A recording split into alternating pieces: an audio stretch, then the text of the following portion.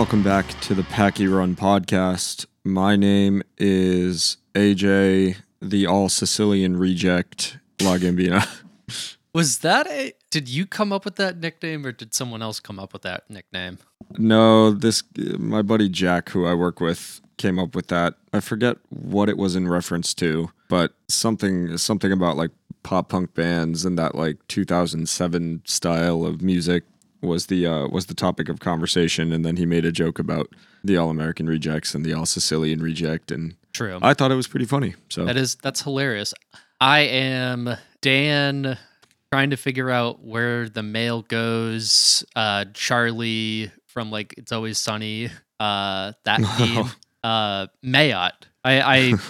I was texting AJ a little bit earlier, and I was prepping to talk about some of the draft picks coming up that we could potentially see the Patriots draft, and I just sent him a picture of Charlie with that whole meme of like trying to figure out where the mail goes. He's losing his mind. Yeah. Luckily, I didn't lose my mind, but I was, getting there. I mean, it's a miracle that I even know what's going on with the Patriots as of today, because the timeline was nothing but hot takes today. Holy shit! Oh, really?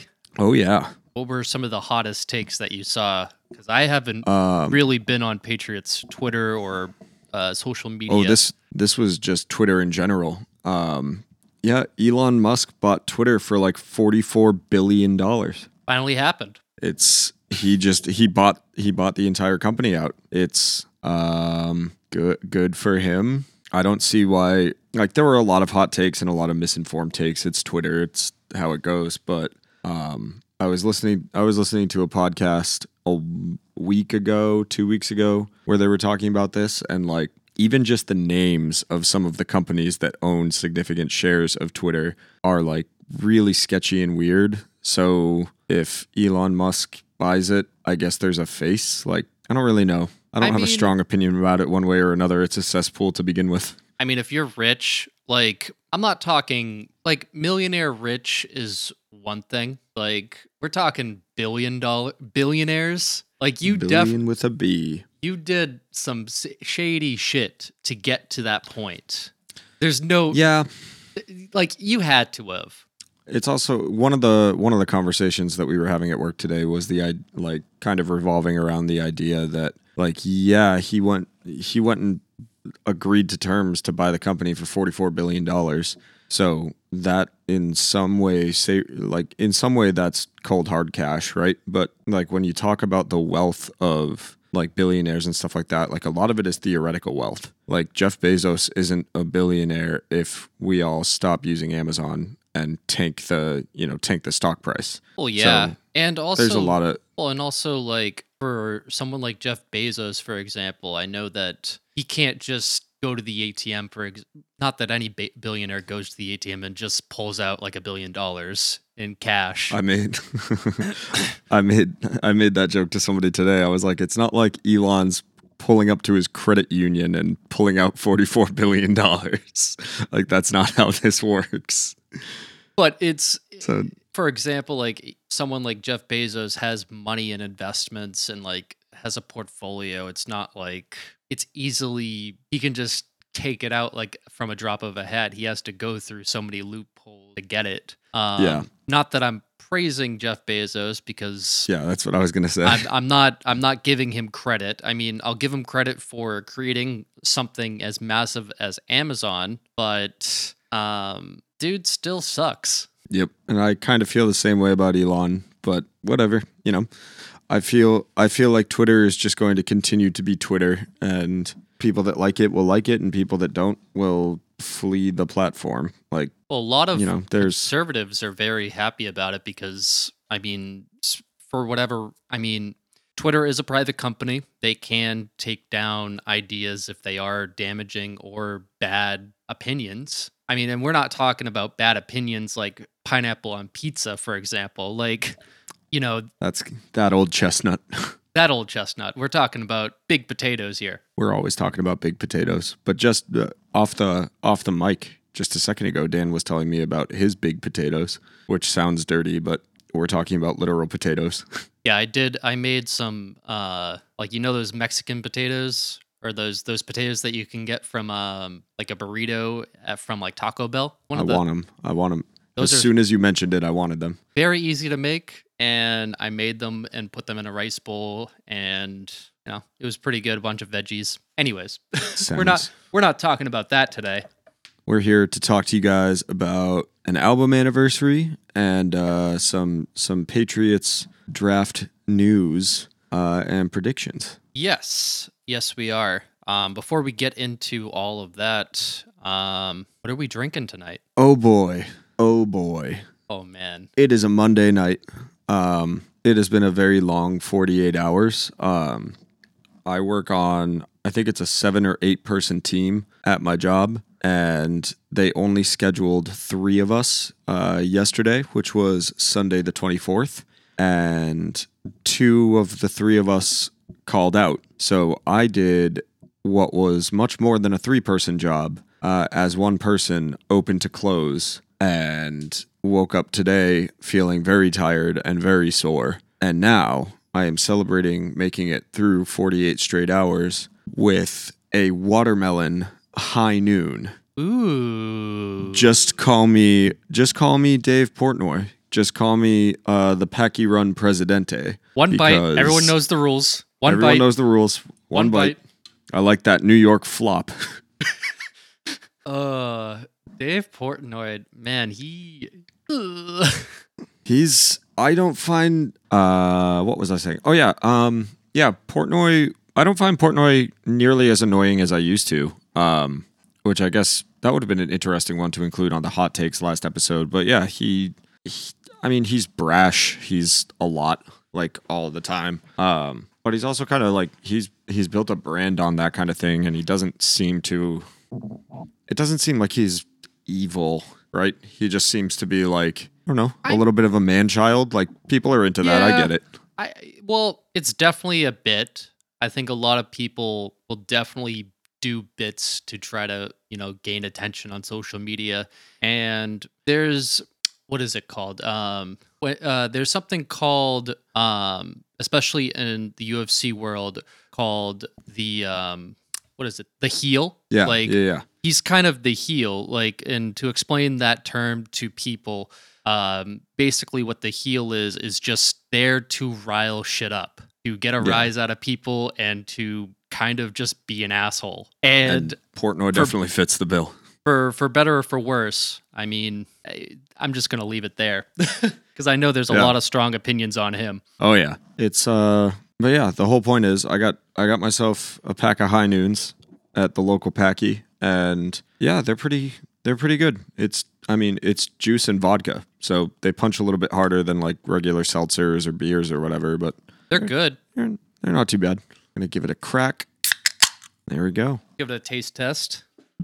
It's like drinking watermelon juice. Hell yeah. Yep. I am drinking a hard kombucha, has ginger and lemon in it.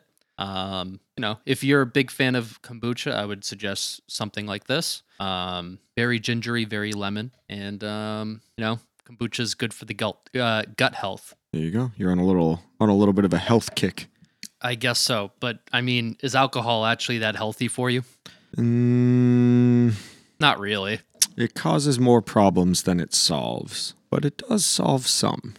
Fair enough. So yeah, we're back into it. I gave my little story about this past weekend. How has your week been since we last spoke? Well, not that much. I do have a meeting with my HR tomorrow to go over my new benefits to my new job. So that's going to be really cool and exciting. Go over boring healthcare things that have to be ran over. We're old now, Dan. Oh yeah.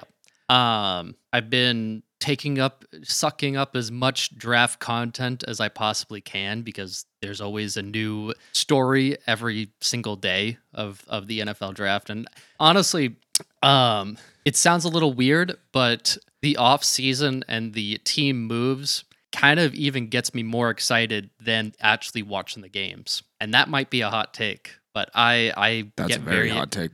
I get very excited over this stuff. This is the time when I'm like, I'm paying the most attention to football. Wow. Well, let's dive right into it.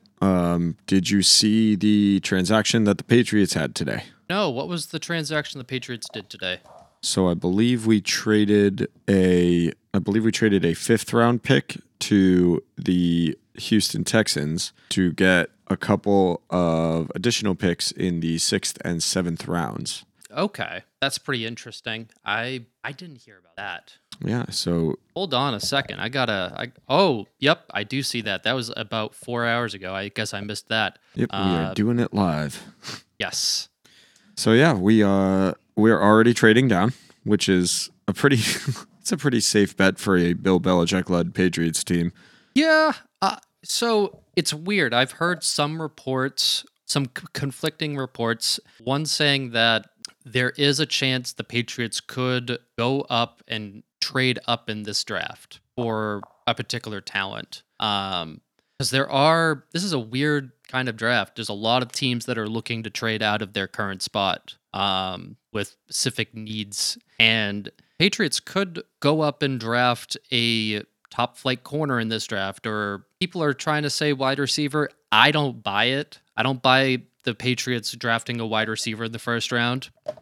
And I know that's going to be very difficult, and a lot of people are going to be really mad on Thursday. But I'm telling you, they're not drafting a wide receiver. They're not doing that. There was some chatter on the internet today about trying to stockpile some significant picks and moving some money around to go out and get themselves a wide receiver through a trade. Specifically, all eyes being on Deebo Samuel from the 49ers. It's been I'd kind of like to see that happen because I'm with you.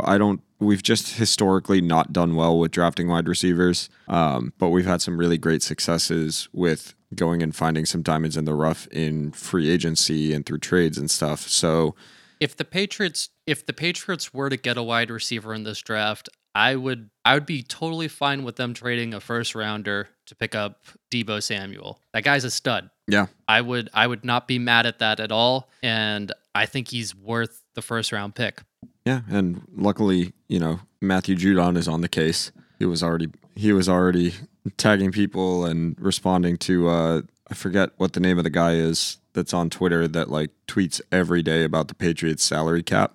Oh, I love that guy. I know who you're talking about. There's maybe there's some moves to be made there.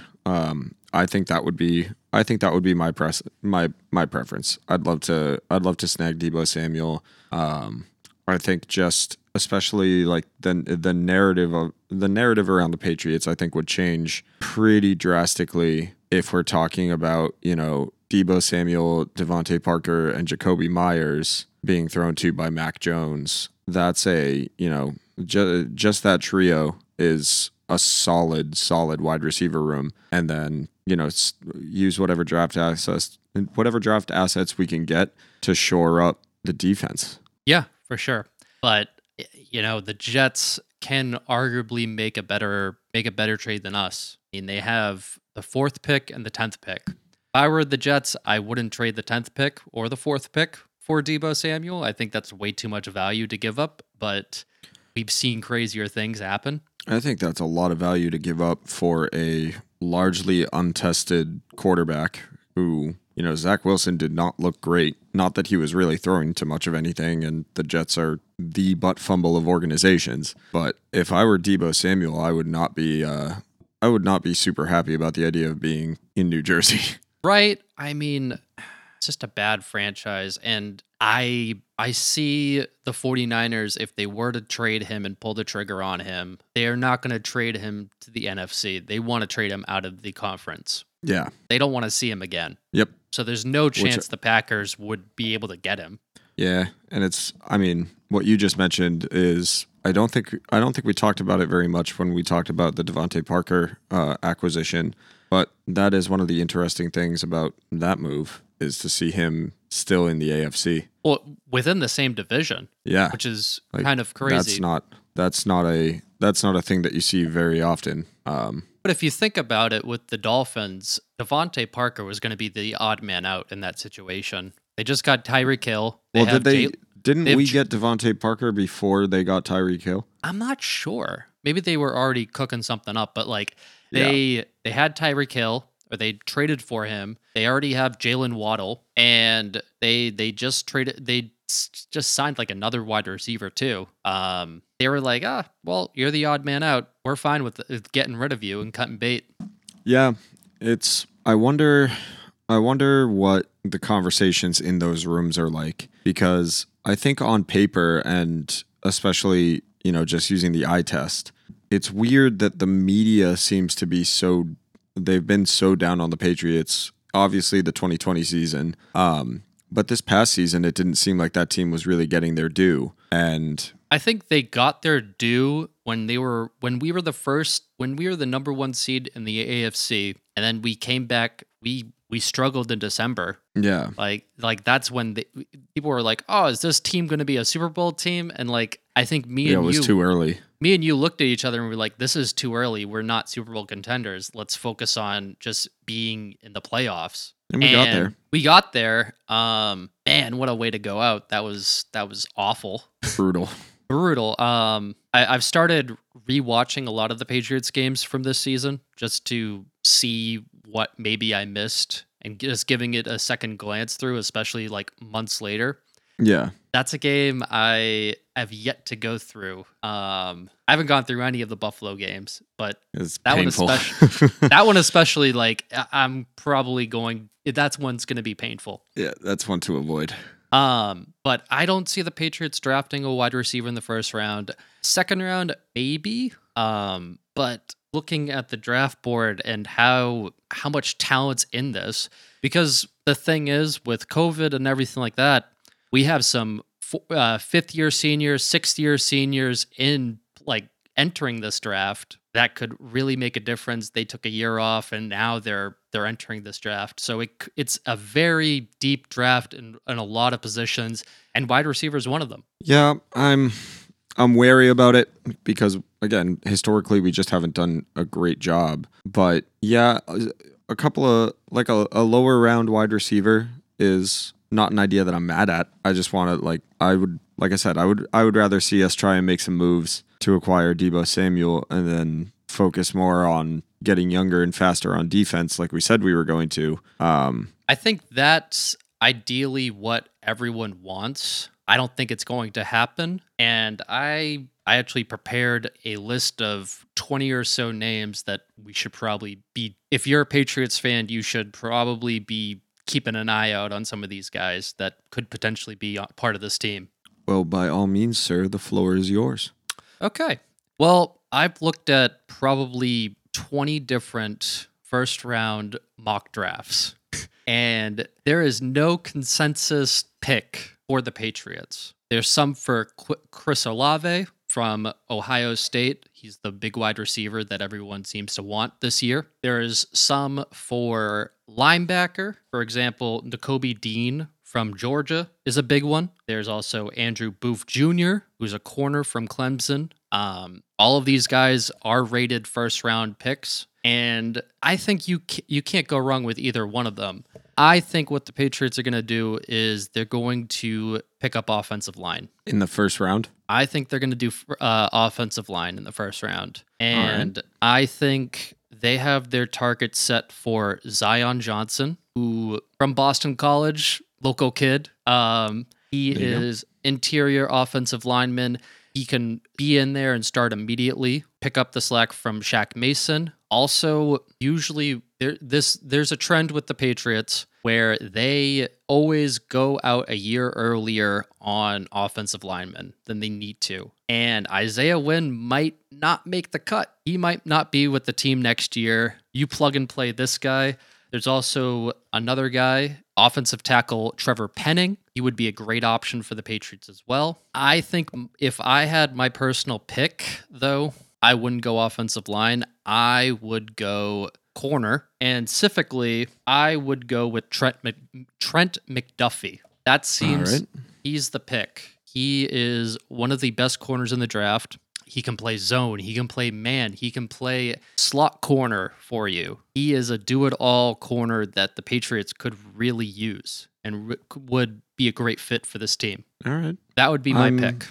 Yeah, I mean, we need another Stephon Gilmore. Like we've been saying it pretty much the entire. Well, to lose Stephon Gilmore and J.C. Jackson within months of each other, that's huge. Yeah. That's a huge hole for this team. And I think that is something Bill is definitely taken into account with this draft. Yeah, there's too many teams with too many options and athletic ability that we can't turn around and win championships if we can't stop these guys from doing what they've basically been able to do to us for 3 straight years. Yeah, for sure. And another guy to keep an eye on for the first round, and he may go earlier, he may go a little bit afterwards, after our pick, in which case I wouldn't be mad if we traded back a little bit just to grab this guy. And his name is Dax Hill. He's a safety out of Michigan. And Mel Kiper, who's one of the top draft analysts, he's one of the guys. He said that is a potential Josh Allen stopper. And I think when anyone hears that, that's we need that, especially going after, like, playing him, 2 games a year. He can play in the slot, he can play over the top, and I wouldn't be mad with the Patriots selecting a safety. I wouldn't be mad at it. Devin McCourty is pretty old. He's a great locker room guy, but he is, on his last legs. Darrell Peppers, he's only signed to a 1-year deal. We don't really know how long he is going to stay with this team. We don't even know if he's actually going to be on this roster. I hope everything works out with Darrell Peppers, but he would be another really good pick for the first round. Yeah, I've been less invested in this year's draft, mostly just because I think it's, last year the draft was important because we needed a quarterback. Cam wasn't the solution. We didn't know what was going to happen. We didn't know who was going to pick who. So there was a lot of kind of like intrigue around the draft this past year. This year, I've been a little bit more just kind of like laissez-faire about the whole thing. Like I've still got enough trust in our front office that we should be able to get what we need. But yeah, I think it's a pretty good argument that we should save that first round and snag, the best defensive players we can as soon as we can. And then, like we've said on previous episodes, do our best to assign kind of the locker room guys to get the new kids up to speed and hopefully just come out of the gate swinging. For sure. I think the Patriots can't go wrong with just selecting best player available on the board at 21, whoever that may be. Yeah. They could use help with corner. They need other linebackers. They could use safety help. They could use offensive line. They could use wide receiver. Not a running back, not a quarterback. Yeah. Pretty much anything.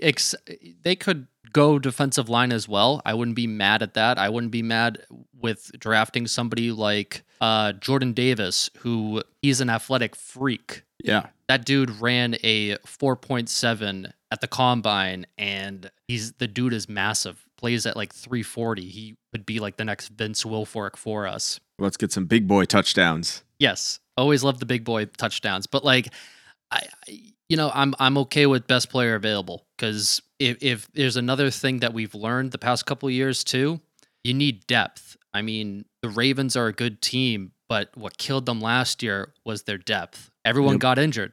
And when your whole team revolves around needing a small handful of players on the field, you're not set up for success. You're screwed every time. For sure. Now, the second round, things could get very interesting. Now, linebacker has been the value of linebacker has gone down. A lot of people are saying linebacker is probably not going to be drafted in the first round. So we could see someone like Chad Moma or Leo Chanel, who I think Leo Chanel from Wisconsin is probably the pick in the second round for the Patriots. His pro comparison is Dante Hightower, except he is a little bit better in coverage than Hightower, right. which that's always I want the Patriots to draft him for sure. But, someone like the Steelers with Brian Flores there could end up drafting him because he knows how to use a player like that. And that's always kind of the risk, is just I feel like a lot of teams are in similar situations where they just need, like you're saying, they need the depth, and everybody needs to get younger and faster this year, because otherwise Josh Allen and Patrick Mahomes and Lamar Jackson are just going to continue to go out and improvise plays. So yeah, I like your approach. I like just go with the best person that you can, which is obvious. That's the point of the draft. Well, I mean, we've seen in past drafts that people will reach on a person just because they need that particular, they need that position filled. And I don't see the Patriots doing that. I see them, I mean, we're not a bad team by any standards, but we are set to just draft the best person available. I think a sneaky pick for the second round, and I don't know if this will actually work out for the Patriots, David Ojabo. He was supposed to be a first rounder. He's from Michigan. Patriots seem to love drafting Michigan players recently.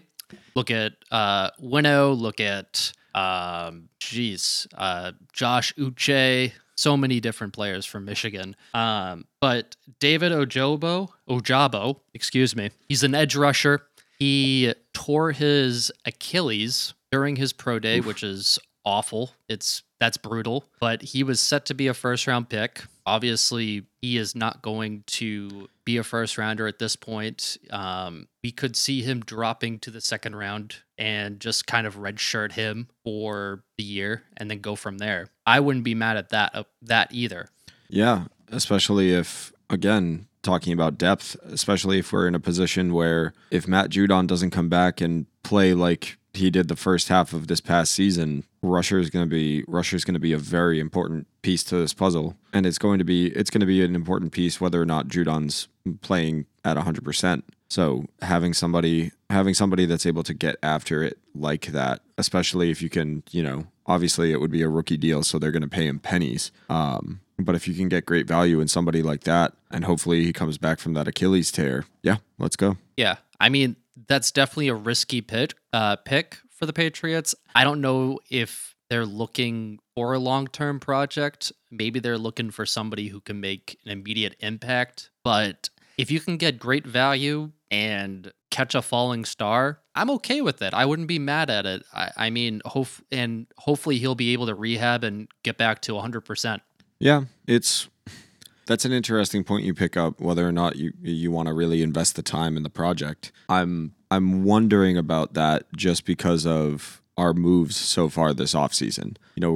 We retained a fair amount of veterans and some guys that, we didn't necessarily need, but are very clearly there as locker room guys. So that those kind of actions lead me to think, we're looking for immediate impact guys. We're looking for guys that can get into the locker room during training camps and stuff and talk to these veterans and get them out on the field. And I mean, we've seen, like just last year, we saw them take Ronnie Perkins and Cameron McGrone, two players who kind of redshirted this year, and hopefully they come back this year and are healthy. They have no problem taking those type of players who maybe have like an injury concern and just to, have them redshirt and like see how the process goes. I wouldn't be surprised if they took a look at him. But I will say there's currently a list up on 95thesportshub.com, and it's a list of all the players that have visited the Patriots, whether it's virtual or just meeting face to face. And he is not one of those names listed. So maybe they are out, but we'll see. Yeah. And another name for the second round to take a look at is also Kyler Gordon. He's also a cornerback. I don't see the Patriots double dipping on corner in back-to-back rounds. But if they go offensive lineman, if they go with Zion Johnson, for example, they can go for a corner in the second round. And hopefully they don't turn into Duke Dawson or some of their other bad second round corner picks in the past. Experiments. Like Juwan Williams, for example. Yep. So that's another name to take a look at. Third round, we could see someone like John Mechie, who wide receiver from Alabama. He's been linked heavily with the Patriots. They have met with him. Patriots love to take Alabama guys because of the Nick Saban connection. So I wouldn't be surprised if you see his name getting called to the Patriots. There's Quay Walker, who's another linebacker from Georgia. Bill Belichick spent a lot of time meeting with and going to Georgia's pro day. I think Bill wants to pick. Bill is definitely taking a hard look at somebody from Georgia, and I think Quay Walker is one of them. And they have visited each other. They have been in communication, so that's also a possibility as well, especially since he is slotted to be either a second or a third round pick. So again, the whole thing with the draft is who really knows. The answer is nobody. Nobody. There's no real consensus anywhere. We could see someone like Sky Moore, who's a wide receiver, being taken by the Patriots. Third round wouldn't be a bad place to pick up their wide receiver. I'd be okay with that. First round, I don't think they're going to do that. I don't see it. I think they're going offensive line or corner. And then see if you can find the diamond in a rough in the later rounds. That sounds very much Bill Belichick. I've done my research. I know. I'm thoroughly enjoying this. Other names to take a look at. This is fourth round and beyond. So these are some real like gems that we could see. We see Kyle Phillips from UCLA. There's also James Cook, who's a running back from Georgia. Bill wants to. I think Bill is going to draft somebody from Georgia. That is the plan. Well, when you spend that much time, absolutely. And another running back in the mix. You may think, why? But James White is not getting any younger. Running backs get hurt all the time. Damian Harris was a third rounder. Ramondre Stevens was a third rounder. You can afford to take a late round flyer on a guy like a running back and just have like a nice stable of running backs that Mac Jones. Wow, that was a big flub. There you go. That Mac Jones can just work with. He can do whatever with and rely on that running game. Which was pretty instrumental for us. For sure. Another one here is an offensive lineman is Tyler Vrabel. And if you're wondering, geez, that last name sounds familiar, it's actually Mike Vrabel's son, who is coming out of Boston College. And he's looking to be a undrafted free agent. So he is somebody that maybe, we sign out of free agency and we're able to like pick up for pretty cheap. Yeah. And if he's anything like his dad, that could be pretty big. I think this is the big one right here. And this is the one that the Patriots have been really linked to. And his name is EJ Perry. And he's a quarterback from Brown. And first up, the Patriots always love to draft another quarterback late in the rounds. Look at Danny Etling or Jared Stidham. Jared Stidham might not make the roster this year, and they like this guy. And he is a dual threat playmaker. He may not make it as a quarterback. We could see something similar like a Jacoby Myers or Julian Edelman. And the way that he is described is a Swiss Army knife. Yeah, that is somebody who I think people should really be paying attention to, and who could maybe make an impact for this team. Who really knows? But whether it's on special teams as a returner or a wide receiver, we've seen crazier things before. Exactly. And we've got Jacoby Myers right now, but yeah, having more of those guys in the locker room is that's never a bad idea. Well, and Jacoby Myers was an undrafted free agent. There you go. And let's remind everyone, just because they don't draft a wide receiver in the first round, there are still plenty of other people that they can pick up and sign. We have a lot of recent examples of really good undrafted free agents coming through with the Patriots. Jacoby Myers, we had J.C. Jackson. We had Julian Edelman, 6th-rounder. We had Tom Brady, 6th-rounder. Yep. So you can't count those type of picks out, even though they are the late rounds, and maybe they won't make the roster. But damn, EJ Perry is probably my favorite one out of this bunch. and I'm the most excited for, and I hope the Patriots draft him. Yeah, I'm not mad at the idea of him, and we have like we said, we've historically had success with those kind of guys. So bring it on. And I don't have a lot of offensive linemen or offensive tackles in the later rounds or in my late projections, besides Tyler Vabel, who did meet with the Patriots. He has been linked with them.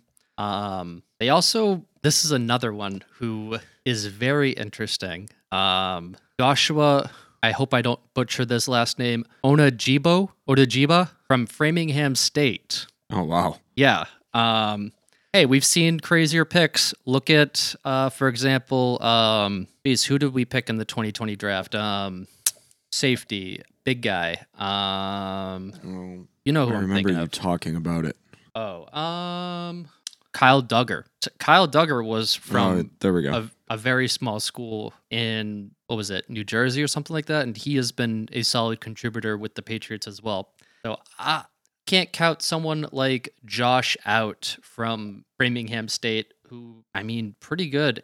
He was also an undrafted free. He's projected to be an undrafted free agent. Maybe not one of the top guys, but he is probably flying under the radar that for a lot of teams. And he's a local guy as well. You love to see it. And finally, I'm not going to do a mock draft. I think mock drafts are kind of pointless. I'm not going to do a mock draft. Those are just some of the names I think you should know about for this upcoming Patriots draft. Yeah, the mock drafts are always hard because, 20 hours after you make them, the whole board has changed again. So it's like the March Madness. yeah. You make a bracket, and within the first day of it, you're like, fuck, my bracket's fucked. Yep, you're done.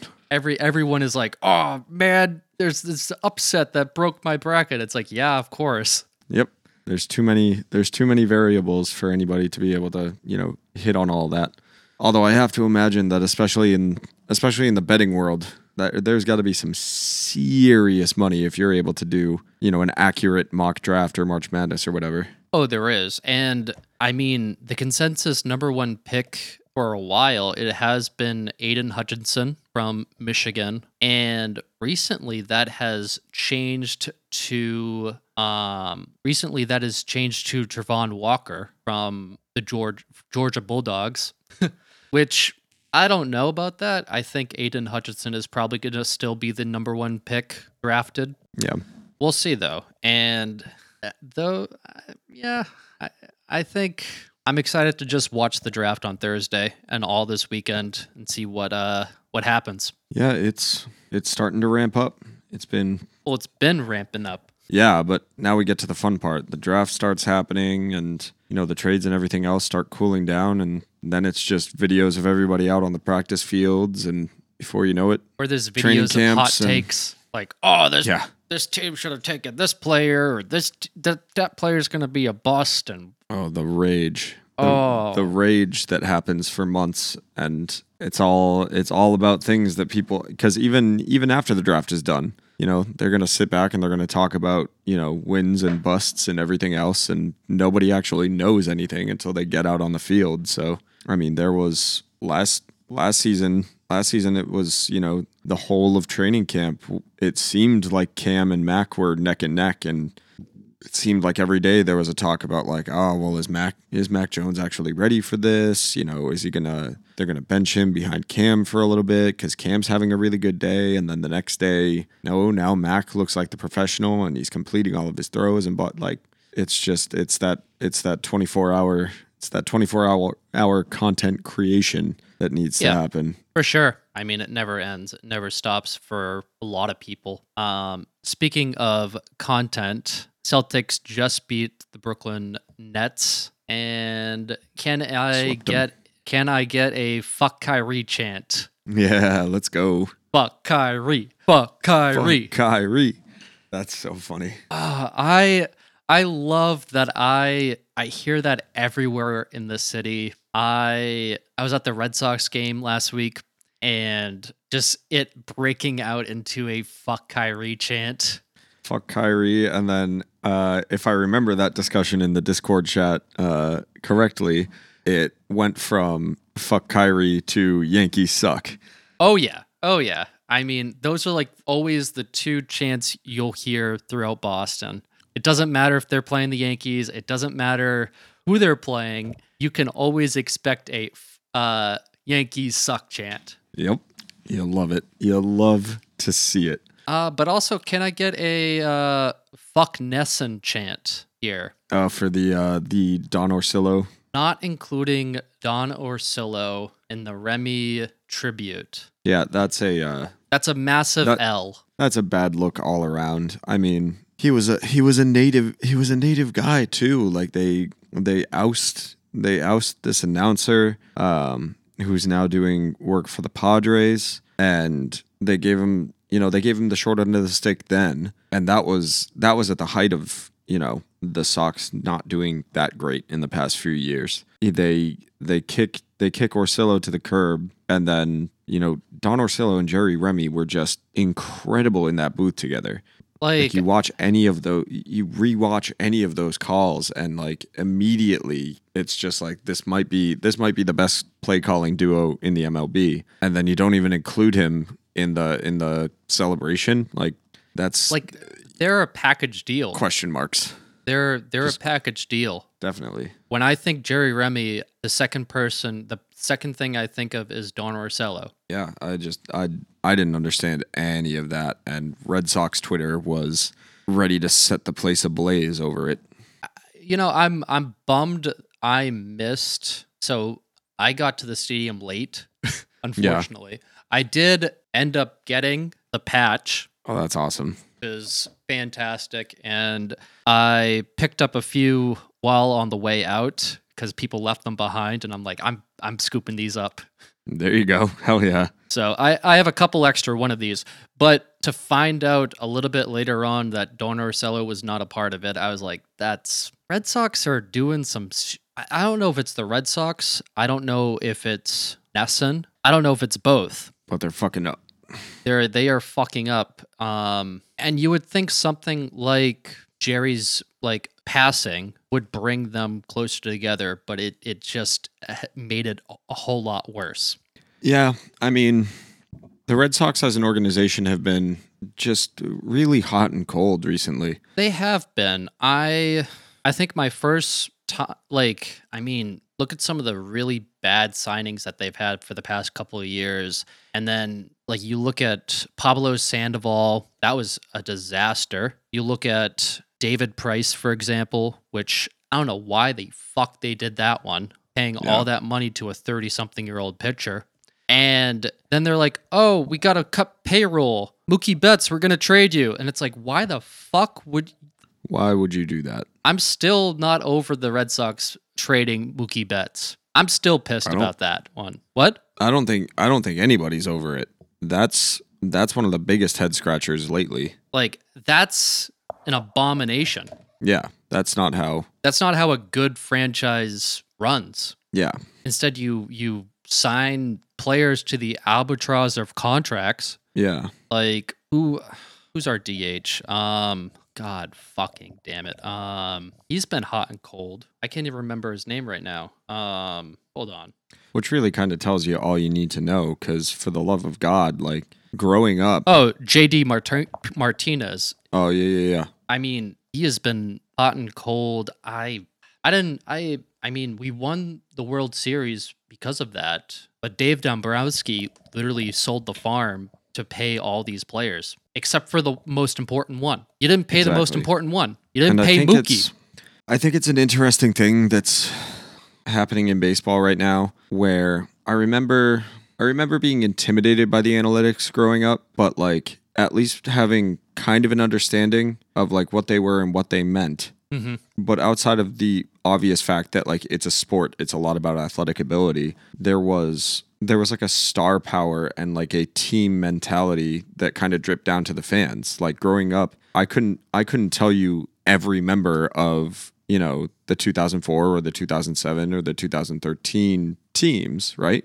Right. But you knew a lot of them, and a lot of them had been around, and there was value placed on certain players that were in many cases performing, but in a lot of cases it just seemed like they became part of the city. Like those players were part of what you thought of when you thought of Boston in general. And now it's gotten to this point where it's so analytics driven, and it's so, because I think partly because of those analytics, it's become so cutthroat, and it's become like turnover, just like how many times, like how many different people can we make that are, players just seem disposable now in the MLB. I mean, they always have been, but I mean, they're star players for sure. I will say one thing. If someone were to walk up to me and ask me who my favorite Red Sox player right now is, I don't know. I couldn't give them a straight answer. I think my answer would depend on what Red Sox highlight I managed to catch a clip of on Facebook the day before. Like right now, I could tell you that the first player that comes to mind for me when I think of the Red Sox is Trevor Story, but that's because of his... I think of Xander Bogaerts, but that's just, I mean... Yeah, and the only reason I think of Story is because of that behind the back catch that he had like 2 days ago. Like that was a great highlight moment. That's cool shit to watch. But like I couldn't tell you who the guy was if he walked up and sat in my lap. Like baseball has become this weird, like frequent turnover, just like the whole league seems like a little bit of a mess. But man, the Red Sox, every time I read an article on NESN.com, you just kind of sit back and you're like, I don't get what they're doing there. But the one thing that I can say though, and I've tweeted about this before, despite the fact that the front office has just been making head-scratching moves for years now, the love and care and respect that they continue to give to Fenway Park, I do think is worthy of praise. Because, I mean, it's Fenway and Wrigley Field, and what else do you have for ballparks, really, that are like institutions? You could argue Yankee Stadium, but the original Yankee Stadium was torn down. So yeah, that was torn down, yeah. And then, do I remember this correctly? Didn't the Yankees make some idiot move where they buried a David Ortiz jersey underneath the new Yankee Stadium?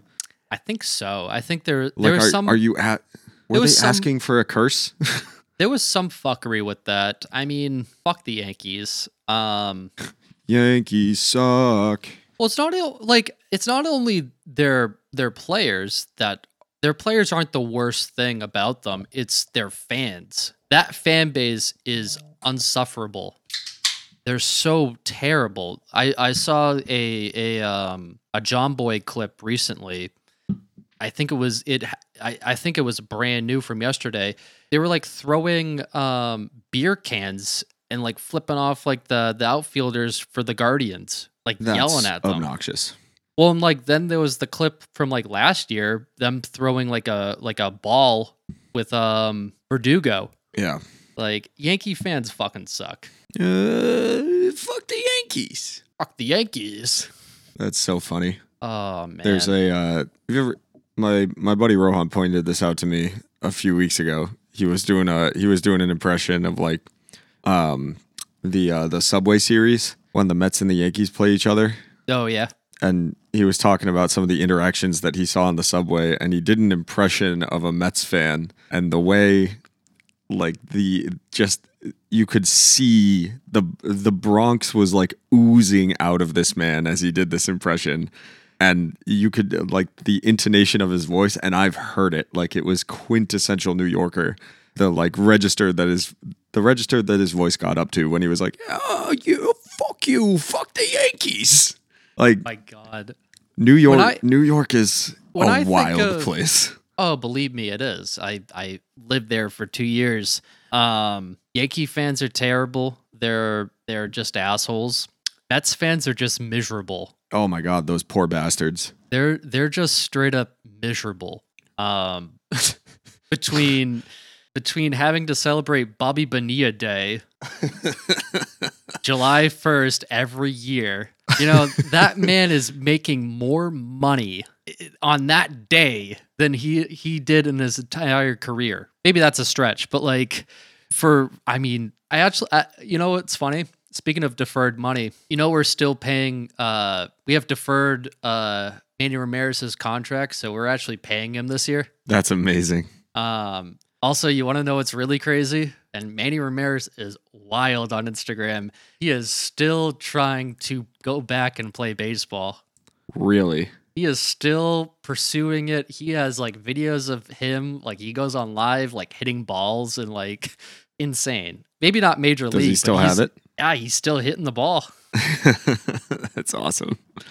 I saw a thing where his son is actually playing with what's that minor league team in Brockton? Well, the Brockton Rocks. I don't think they're there anymore, but I think they are. I saw Manny Ramirez's son, like he's literally playing for them now. I've said it before on the podcast, but if anybody, so I got swindled on eBay or whatever it was a few years ago. I thought I had found like a proper fitted baseball cap for the Brockton Rocks. It's like a really, really dark, like almost black, but dark brown with a teal B, and it's got kind of like sharp edges. It's a worse Boston Red Sox B, if we're honest, but like it sets it apart. I want one of those hats so bad, and I can't find them anywhere on the internet. So if anybody's got a lead on one, excuse me, good God, belching on the podcast, what has become of us? Shaking my head. He's shaking. Don't shake your head at me. Shaking my head. Is the word that's emblazoned across your chest ska? Yes. Yes, it is. Fucking nerd. Don't come for me. He's got checkerboard pattern on his arm. Oh man. Yeah, it's a Jeff Rosenstock shirt from his ska tour. That is sick, but also Dan's a ska kid now, and you're gonna go or I was gonna say you're gonna go catch the Bosstones, but you can't anymore. I'm gonna go skank and wear a stupid tie and yeah, you're gonna wear your zoot suit. I'm gonna wear my fedora. You're gonna pick it up. I'm gonna walk into Dan's apartment one of these days, and he's gonna be listening to Goldfinger, and that's when I know that I'm gonna have to put him out of his misery. I actually do have a ska record in my collection. It's actually pretty sick. Nah, I make jokes, but honestly, like ska music is sick. If anybody in the sound of my voice that has not checked out Ska Tune Network on YouTube, you got to check that out. He actually played with Jeff. Did he really? Yeah, he played like trombone or something. Yeah, he's been doing. He's fun to watch. He's been doing a bunch of cool stuff. Counterintuitive Records has put out a couple of LPs by Ska Tune Network, and yeah, shit's awesome. Fire. I'm all right with some horns. Speaking of fire music, I think that this is a good transition to talk about an anniversary album turning 10 years old. Yeah, buddy. So the album in question is not a ska record. It is a, I was going to say pop punk, but it's not pop punk. Yeah, this is one of those ones that's kind of difficult to define. You can, like, it's informed by pop punk, especially like that 90s kind of style, but there's a little bit more of like an Americana kind of like rootsy rock and roll kind of vibe there. For sure.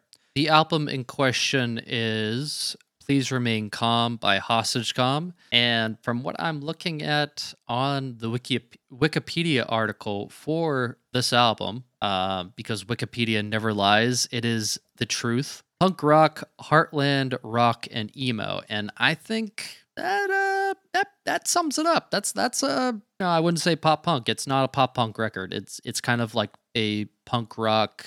If I had to give a bigger band, kind of give a similarity to a bigger band, I would say Gaslight Anthem. Yeah, Gaslight Anthem definitely. They were the quieter, especially at this time. They were the quieter, like kind of more melodic version of the Menzingers too, because I was gonna say that as well. Yeah. Yeah, around this time was when the Menzingers were still like very informed by punk more than like their kind of Springsteen-ish Gaslight Anthem kind of thing that they're doing now. Yeah, Please Remain Calm is definitely more on that melodic kind of side. But this also, we're talking about 2012, so this was right around the time where basically anything that was melodic but punk adjacent was being called pop punk. For sure. It's crazy that this album and On the Impossible Past both came out the same year. Yeah, and this is like, I think On the Impossible Past did it better because that's one of my favorite albums of all time. But this is a slapper. This is a slapper for sure. And I mean, we look at some of the reviews for this. Absolute Punk gave it a 95%. Alternative Press gave it 4.5 stars. After the Press gave it 5 stars. Punk News gave it 4 out of 5 stars. Some pretty big scores for this record, and rightfully so. I think it's a fantastic record that I don't think it's gotten its fair shake same way On the Impossible Path has. That's true. I mean, this was kind of a rough. It was kind of a rough time for this band, I think, because they definitely had their niche, especially up in the Northeast. And they were touring nationally, but they were smaller tours, and I think part of that was because this was before Run for Cover Records hit their like critical mass. Because Run for Cover put this album out. So Run for Cover was like known, but they were still really a niche label, and the bigger bands on the label were all starting to become bigger bands. And I think Hostage Calm got kind of shafted a couple of times, just with the timing. Because I mean the songs were all there, the songs were all great, but the like everything else that was going on. I mean, On the Impossible Past came out on Epitaph, which is, I mean, around 2012 was when people really started talking about Epitaph as like almost a major label. So I think it's just, you could say that, I mean, Epitaph probably was close to a major label even before that. Well, putting out like Escape the Fate records. They were always kind of like touted as the biggest indie label. Like that was kind of their claim to fame.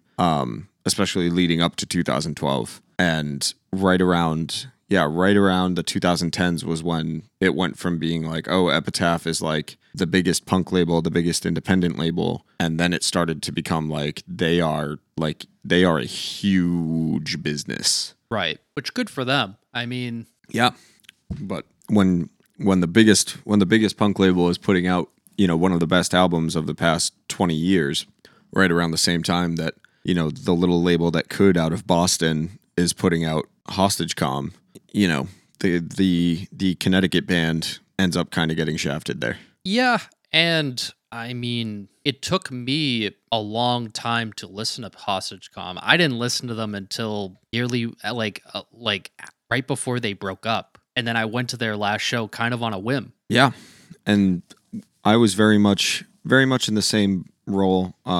You know, everybody at Run for Cover and in, you know, that kind of sphere was always talking about them and always talked about how they were one of the best bands on the label.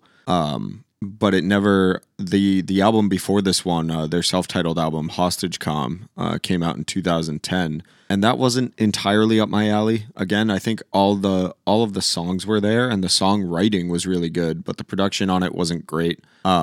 And I do think that this album suffers a little bit from kind of like anemic production. You can tell that they were going for like a very kind of stripped down, like, this is us, this is our band, this is what we sound like kind of deal on Please Remain Calm. But when you're doing a full length record, some overdubs, some reverb, some effects, like a little bit of additional production to kind of put some spit shine on it is, I prefer that, and then really let the band sell themselves when they're playing these songs live. For sure. And I mean, I think another drawback is there was so many bands with this sound. I could probably name 10 off the bat that kind of similar sound, similar kind of thing, and they blew up way more than Hostage Calm did. Like, I mean, you look at Tiger's Jaw and Title Fight and Basement and Super Heaven, Balance Composure, like a lot of the bands from like No Sleep Records and Run for Cover. Hostage Calm was probably 10th on that list. Yeah, and this was right around the time that, you know, the emo revival really was at its peak. So not only do you have labels like No Sleep and Run for Cover putting out a lot of this kind of sound with some variations, you also end up with, you know, Death Wish and Top Shelf and No Sleep to an extent too, really putting out some of those bigger albums from more of the emo post-hardcore space that, you get buried in the mix, because when Tiger's Jaw and Basement and Title Fight and everybody are putting out these massive albums, massive for, this scene. And I think it's hard. Arguably at this point you could call them classic albums. Yeah. I mean, the Tiger's Jaw Pizza album, like that self-titled, is, I think it's one of the defining albums of that era of music. And I don't think that's a hot take. I think that's undisputed fact. And then, you've got Title Fight, which kind of put Run for Cover on the map. Title Fight turns around, they go over to Side One Dummy. They put out Shed, which is, arguably one of the best kind of youth crew hardcore, like youth crew Pop hardcore punk adjacent kind of records. Like, they tackled that space. And then in 2012, Title Fight puts out Floral Green, which has like still a lot of those youth crew and hardcore kind of things, but also starts to usher in some of the more shoegazy, post-punk kind of vibe that you get with Turnover and a lot of the other bands that Run for Cover really pivoted towards in the years after this album comes out. Yeah, for sure. It's kind of a mark of just bad timing, but this band deserves their due, and we're giving them their due today. Yeah. Like Dan said, we both went to that show. We went to the final Hostage Calm show at Toad's Place in New Haven, Connecticut, and it was really only a few months before that like this band really started to actually resonate with me, and that was with their last album, which was called Die on Stage. But I still have a playlist, I believe, in my Apple Music library of the entire set list for Hostage Calm, which actually started out as like a proper hardcore band called At All Costs. It was almost the exact same members. Yeah. And then At All Costs became Hostage Calm and kind of pivoted their sound, but they played some At All Costs songs. They played a bunch of songs off of Please Remain Calm and off of the self-titled album. And like I said, like where these two LPs that they had put out sound kind of anemic, and they're very like, they sound like a DIY band. Live gave these songs like a whole new context and like a reason to go back and listen back and really kind of start loving what's going on Please Remain Calm. Yeah, for sure. And I think we're not going to do a track by track. We each decided to pick 3 songs that we both really like from this album and we thought were the best tracks. To start off with, this album starts with On Both Eyes. Is that one of the ones that we picked up? Oh. Yeah. I was just pulling up some lyrics and stuff. So this is kind of like we said, they're doing that. I think you mentioned the term like heartland rock, like Gaslight Anthem kind of deal. Yeah, for sure. Which takes a lot from that Bruce Springsteen storyteller kind of vibe, and you get that like political leaning kind of lyricism with lines like, as the banks decorate every house in defeat, the grass overgrown, the broken family home. I know my honesty is a little too much, but there's no one fighting for us. Is there something here that you can still love? So kind of that like that imagery of like suburban youth, young adult kind of shit that every band like this touches on.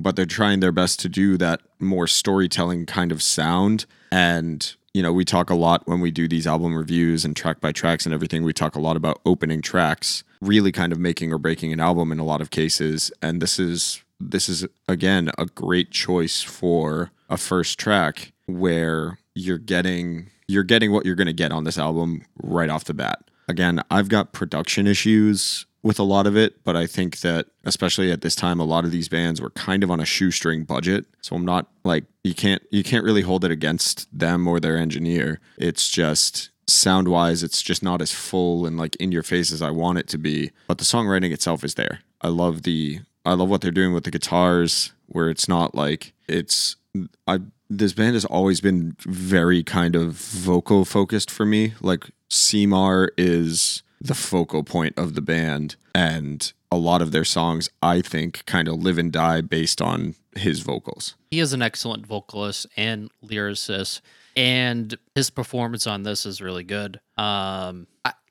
I do agree there are production issues. I can't put my finger on it, but it's when for example, when we did Little Green House, for example, like a few weeks ago, that it sounded very full in my headphones. Like there wasn't a lot of room for a lot of other things in there, but there's just something a little bit missing in this, and it's just the difference of 10 years. Yeah. And of course, Run for Cover's budget for recording has gone up. Yeah. I would imagine in like the 10 years of or however long they've been a label for. I mean, 10 years is a long time, and especially putting out records. But the songwriting is there, but it's not quite hitting the mark just yet. Yeah, but I will say, especially again, vocally, like a huge step up from previous things. This band has a lot of songs that I like on the EPs and the splits and the first album. But if I had been actively following this band, I probably wouldn't have really gotten into them until this album, and I would have really enjoyed the fact that Seymour starts to sound a little bit more confident. He's using his voice a little bit in a little bit more of like a full way. He's, this is the album where he like really becomes like a vocalist, a frontman for the band. I love the line in the chorus, "Burning headlong with the blinders on, sold all my stock of the American dream." Very Heartland, very much.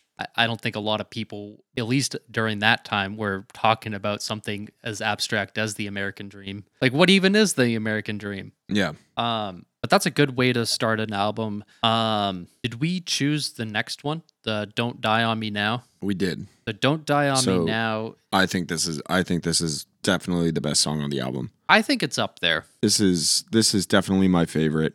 I remember watching them play it live, and again, it's a song that I had heard, but it wasn't until I saw them play it live at that last show. And of course, like that big chorus of "It's all falling down, don't die on me now, not tonight, not this town, don't die on me now."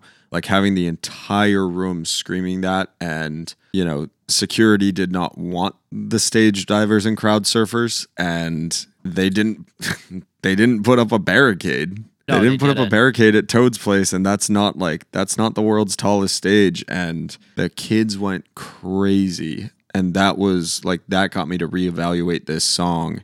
And yeah, I just think it's one of the catchiest songs in the band's catalog. It's got a absolutely huge chorus, and that for any band or for any artist, getting that huge chorus is not an easy task. Like that's not something you just like sit down and write it and, oh my God, this is, it doesn't happen overnight. It's a process, especially to get it to translate on an album. And the same production issues are still there, but I do think that this is one of those songs where you knew when you heard it, you were like, oh yeah, this is gonna be a good one for the live shows. Yeah, for sure. I mean, I'm trying to think of other bands that have written a song with a huge chorus like this. I don't think Balanced Composure has written a better chorus than this, or Super Heaven, for example. But those bands are not lyrical bands, though. They're to come up with that comparison is, it's not, you can't really compare them to one another. Maybe not. Yeah, I think Balance and Composure has taken a couple of swings at it. I know that I almost said I Write Sins, Not Tragedies. What the hell? That's not them. I Tore You Apart in My Head kind of has that. But not like, this is just like a clearly defined like pop song with that big chorus. Like this is pop songwriting 101. And yeah, this is one of those kind of standout moments, I think, for the band as a whole, but especially on this album. Yeah, it definitely is. And I think this was their last song that they played during that show. And what a way to go out. Yeah, it was huge. Like a huge way to end it, like 10 this career. And on this album, like I said, standout track. For sure. I think the next one that cover is "Woke Up Next to a Body." I think a lot of people, I think a lot of people could dispute this is another one of the highlights on this album, and I would agree as well. Yeah, I definitely agree with that. It is what the hell is his name?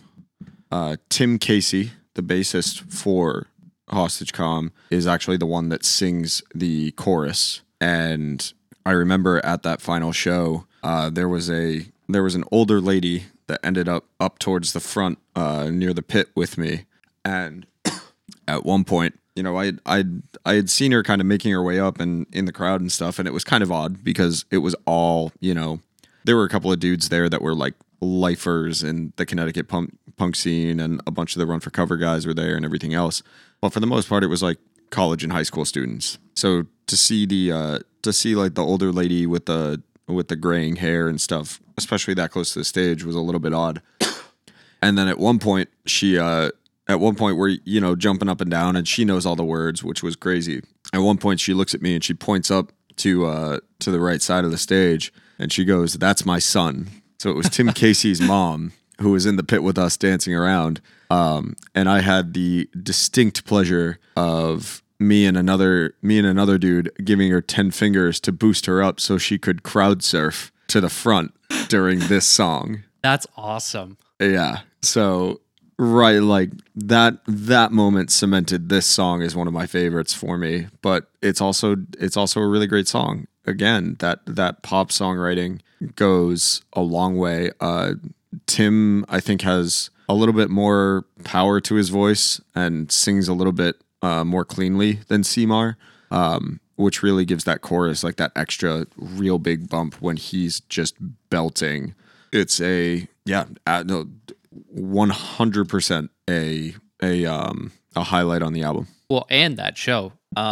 Shows. Oh my god, yeah, I'm gonna be thinking about that show forever. I mean, that might be the best show I've ever been to. It's definitely top 5 for me. It's definitely top 3 for me. I mean, you had Sorority Noise playing. They played a good set. Before all the bad shit and allegations and that kind of thing. But oh well, we're not talking about that. Yeah, we had Adventures who filled in. No, they didn't fill in. They were supposed to play.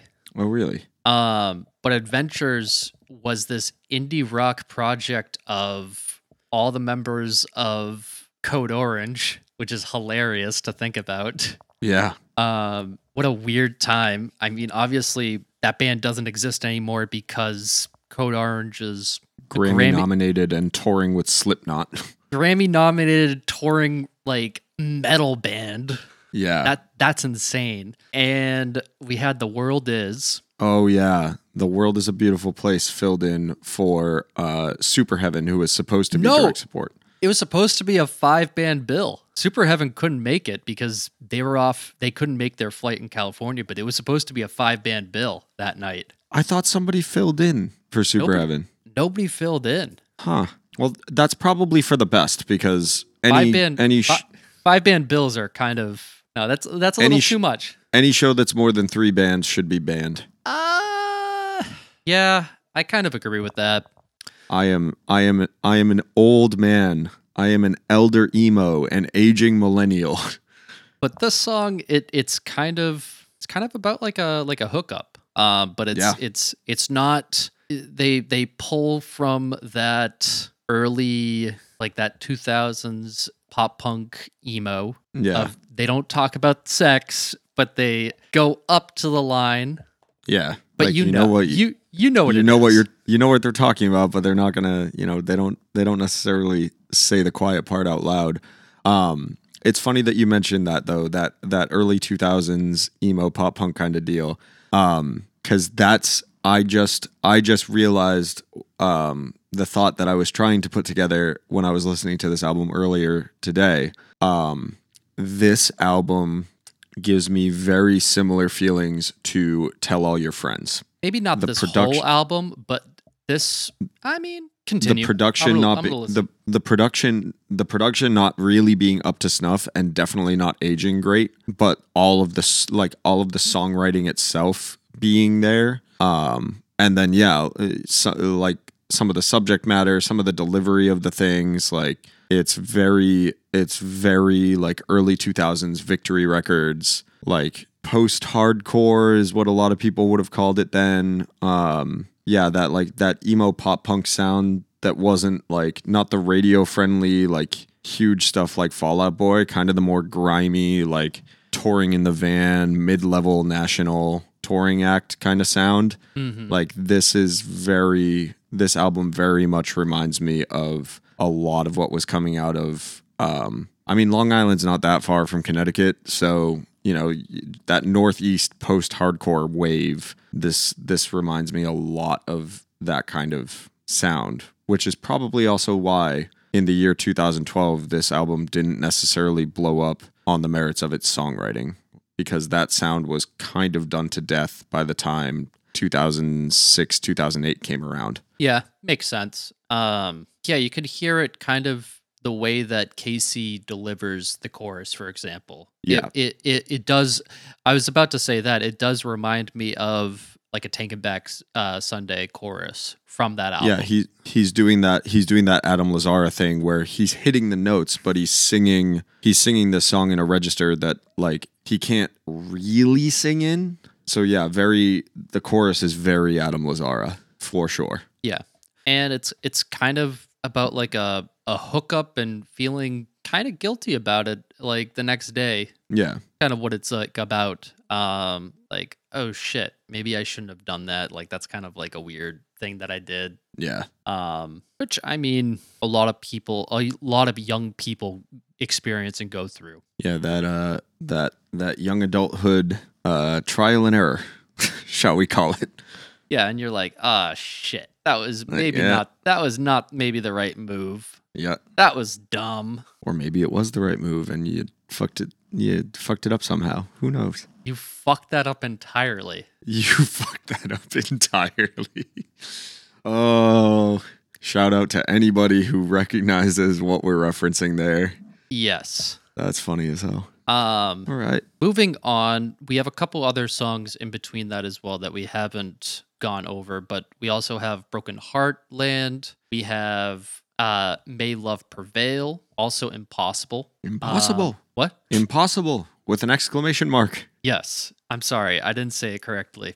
And then we move on to, I think, two songs that they're bangers. We have the M Word. What exactly is the M Word? But I'm not really sure. But not really a punk song. It's kind of reminds me kind of like a Beach Boys song. Like these next two songs kind of remind me of the Beach Boys song.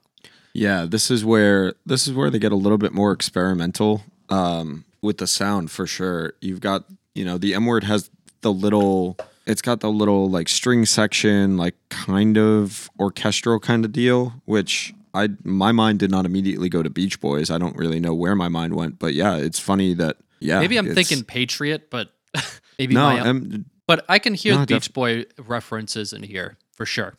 Definitely. Lyrically, kind of, I think the M Word is marriage, and I think that's I think it's the narrator kind of pleading with this girl Meredith to not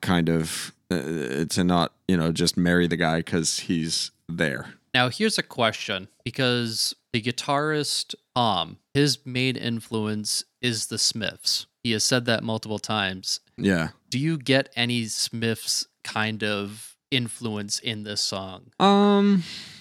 Or anywhere on this album, for that matter? Kind of. I think there's a lot of that, like, production kind of stuff where they're kind of going in a Smithsy direction.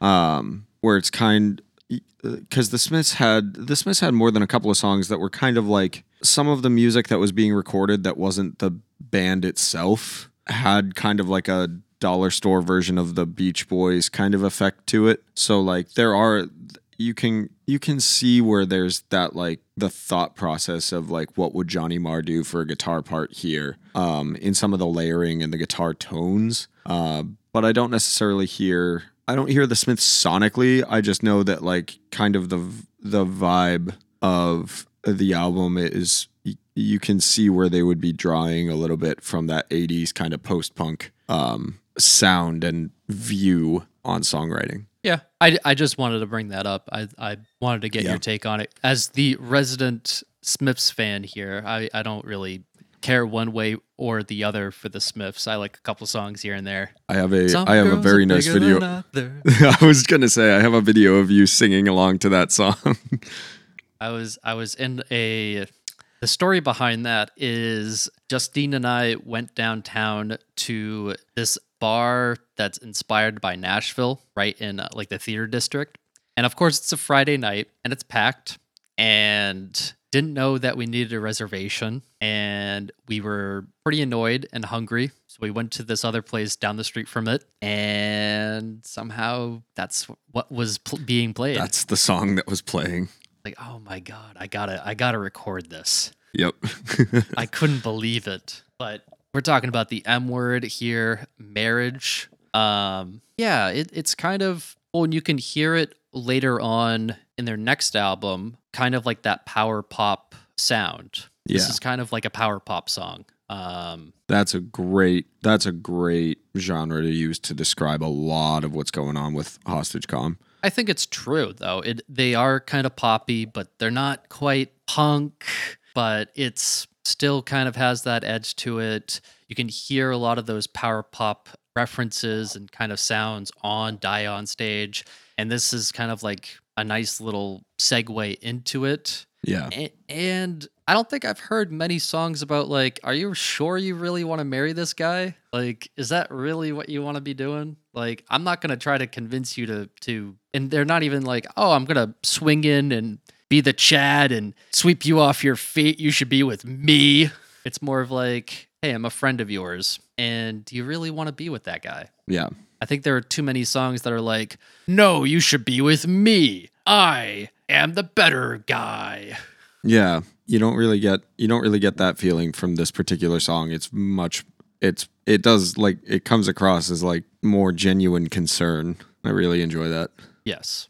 And then we go into straight into Patriot with that acapella version, or that acapella like chorus to kick it off with. And goddamn, I feel like a patriot when I listen to this. Yeah, it's a this song specifically is where I really see that crossover with the Menzingers and the Gaslight Anthem, where it's this like this is what I'm talking about when I talk about that Springsteen style songwriting, where it's that veiled criticism of like the American dream, and that very like Gen X millennial kind of like, hey man, we were sold and I mean, frankly, indoctrinated into this idea of like what our country is and what our government is and what our parents are supposed to be and what, you know, these institutions that we grew up around, like how everything is supposed to function or whatever. And kind of under the guise of being patriotic, kind of similar to like Born in the USA, right?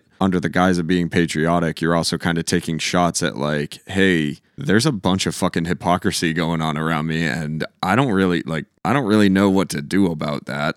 For sure. And I mean, if you think about how old these guys are and how old they were when they wrote this album, it's 2012. They're probably 23, 24, 22-year-olds. They just got out of college. They went in to college when it was like the big recession in 2008. Yep. You know, like they were sold this bill of goods that like, yeah, you're going to go to college and you're going to graduate and immediately get a job, and like everything's going to be hunky dory and great, and you're going to buy a house and have kids and everything, and have 2.5 kids and a 2-story home with 2 cars. And it's like, I feel the same sentiment with, I don't know who wrote the lyrics. I assume it's Kmar, that like, no, this is all kind of fucked. Yeah. Like I was sold all this shit, and I'm walking out depressed, kind of an alcoholic. I don't know if he's an alcoholic, but I'm just saying shit here.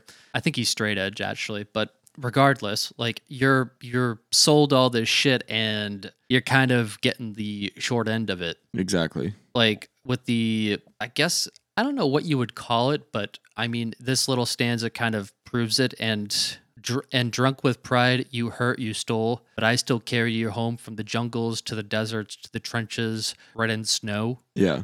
I think the line just before that, I saw with my own eyes us unraveling while others took to your side. Men of privilege and class, they danced, they drank, they robbed the whole place blind. You can't It's, tell. You can't tell me the 2008 recession didn't kind of like affect and how these guys kind of saw the world. Yeah. Oh, say, can't you see that they've taken you from me? All I wanted was to be there with you forever. So like, there's also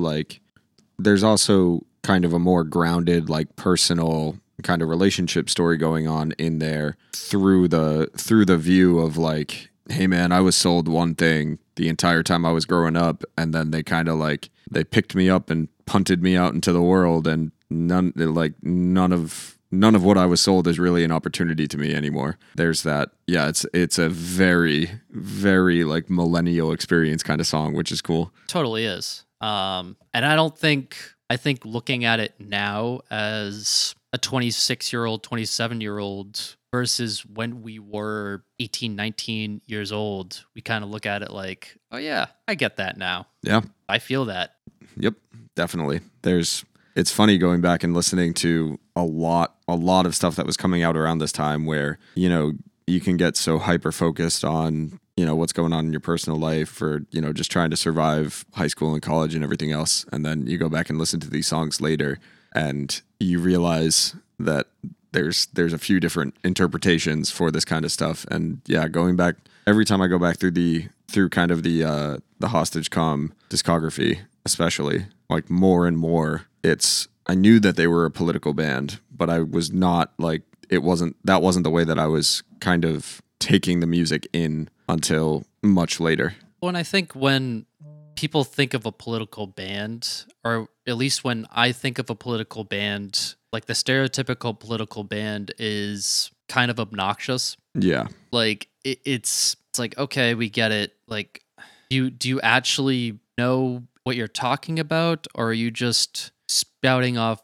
bullshit that you see and you hate? I mean, or it's just so simple. It's like, like I like Rage Against the Machine, but like some of their shit is pretty obnoxious. Yeah. It's pretty obnoxious. Like Yeah, a lot of political songs are obnoxious. Yeah, or just like overly simplistic, and that is kind of a turnoff. So yeah, it's nice to see them really kind of going for it on this one. For sure. Yeah. And I think what's the final song that we decided to take a closer look at? Wasn't it the one? Do that? Wasn't it the one after it? Closing remarks. 1, 2. Yeah, closing remarks. Yeah, this is. I don't think it's necessarily one of the stronger songs on the album overall, but I do like. First of all, I like the second to last track being called Closing Remarks, followed by a song called One Last Salute. For sure. And this is like it's an interesting song because I don't know what it's about. It's kind of like longing after somebody, I guess. Like the chorus is definitely very much like that, but it's such an interesting, like you think of this kind of song and you think of like a love song in general about, you know, sometimes they're very heavy-handed, but like it's pretty clear what the theme of the song is, what they're trying to convey. And this, I mean, yeah, it's like longing for somebody, but it doesn't strike me as so cut and dry. It's kind of like, yeah, I guess it's mostly just like, is he pining after somebody else's girl? Is he trying to convince, like, are you trying to convince this person to stay? Well, to use the word closing remarks, like usually it's kind of like saying goodbye, or like that's like the last thing I'm going to say. Like this is the closing remarks to this podcast or whatever.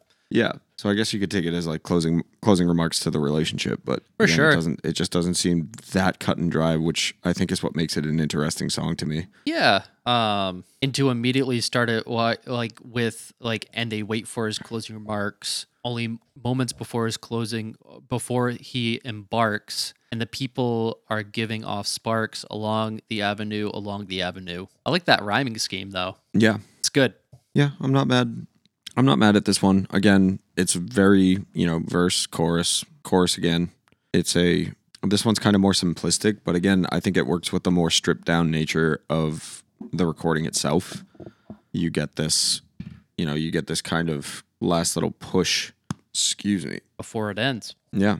I don't think it's quite as put together as something like the M Word, right? Like maybe they played a little bit safe on this one. But yeah, it's a lot of, I think this one just shows off a little bit of like the melodic sense that this band has. And that's the thing that can kind of keep me coming back, even though I'm not the biggest fan of the production on here. There's a lot of really great kind of melodic parts all over this album. This song is one of them. Yeah. All right. What are some of our closing remarks about this album? I think it's a shame that this band never really got what they properly deserved, being as good as they were and being like really good with songwriting the way that they were. So it's definitely this album, and especially the album after the album that came after this, Die on Stage, absolutely deserve to be in the rotation if you have not listened to them before. And yeah, rest in peace, Hostage Calm. The calm is dead. Yeah. This is an underrated album from that scene. I think Connecticut has such a unique music scene in general, and this is one of those bands that make the Connecticut scene so unique and very underrated. And I think they have, in a small way, have influenced some of the other bands that were their contemporaries and some of the bands that we listen to today. Yeah. Rest in peace, Hostage Calm. Rest in pepperoni.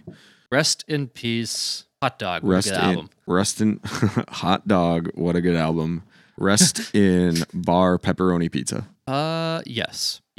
All right. I think this summarizes our podcast, or this wraps it up. But before we go, let's talk about some recommendations. Hell yeah. I've got mine locked and loaded.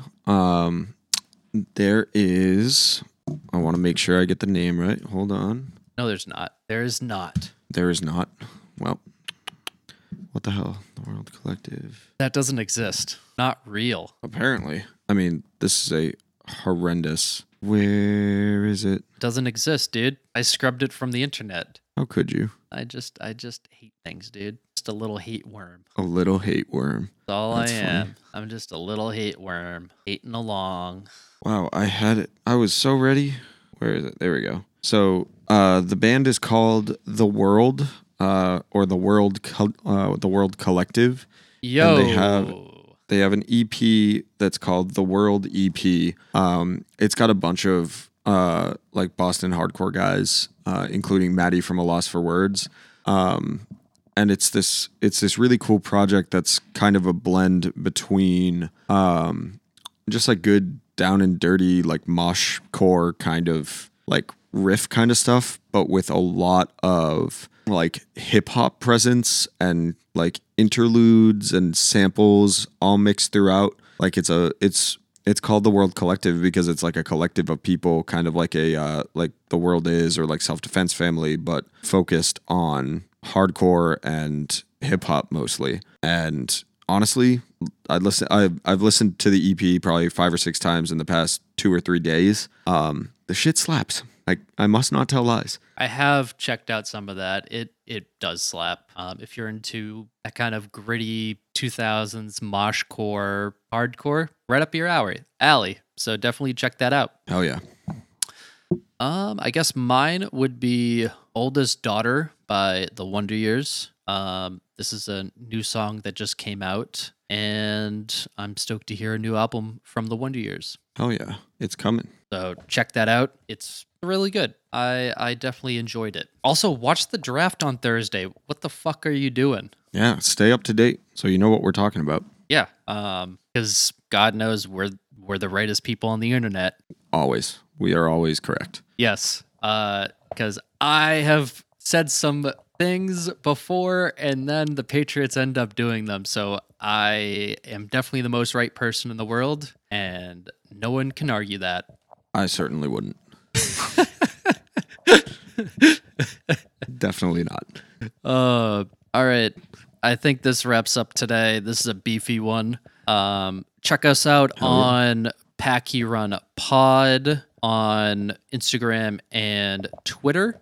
And stay tuned for our next episode. This is gonna be our 60th. This is gonna be the 60th episode of the Packy Run. That's insane. Oh boy. We're gonna keep hitting them milestones, baby. Oh, big old 60. I don't think there's any significant Boston sports hero with the number 60, but I can't think of one. I can't think of one off the top of the dome. But thanks for listening. If you've made it this far, we appreciate it. And rate us, and send it to your friends. Hell yeah, buddy. We will talk to you guys later. Bye. Bye-bye.